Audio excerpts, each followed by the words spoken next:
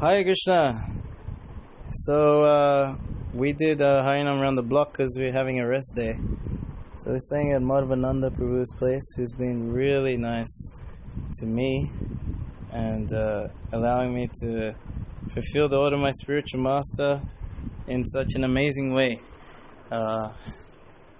Helping me get the van together, raising the funds, dealing with the dealer, and then I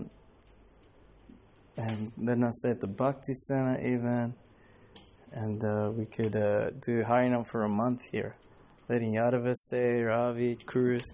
This is selfless, and that selfless mood is it just inspires me to somehow preach more.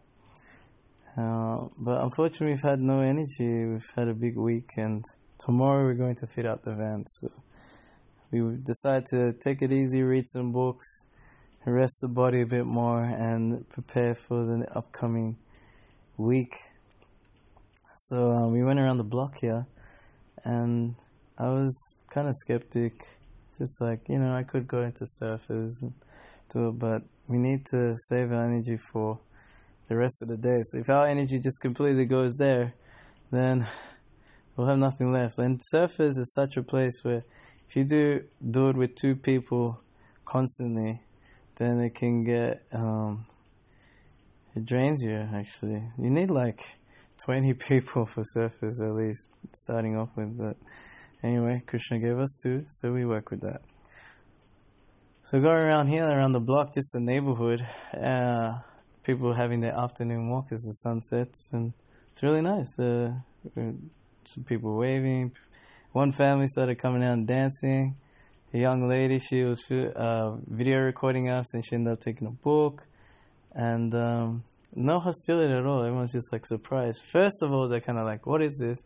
But once you smile and wave, then they go, "Oh yeah, they're cool," So. And I would imagine that the impression is more deeper than expected, because they would never expect that there. Maybe at surfers, there's a busker, here's another busker. But there, it's like, who is busking here? For what purpose? Why would they do that? And like, usually you have religious preachers walking around, Jehovah's Witness or your Mormons, but not just for chanting and dancing. That's something else. And as we were coming back to Madhavananda's home, then, you kind of miss having that, like, party atmosphere. So, as we were coming, just before his house, there's a group of young Aussie boys, today's Australia Day, so they're wearing it as a cape, and they're, like, clapping, they're like, yeah, taking videos, having a dance, saying howdy, howdy. Oh, I remember you guys from service, yeah, some schoolies, yeah, I thought so, So, somehow Krishna set that up. I don't know how. I love that. Krishna is just like encouraging me. He's like, thank you so much for doing this. Here's a little gift, someone's going to give you a pat on the back, and these boys were there. So, that was really nice. Yeah, Harinam is nice. The mind doesn't like it. It just tries to discourage you as much as possible in the beginning. And then once you just get out there, after like half an hour chanting, then you just start getting into it and you forget about everything. I don't know why we don't do more of this when we have a stressful life, maybe for working and doing different things. But once you get into it, it's fine.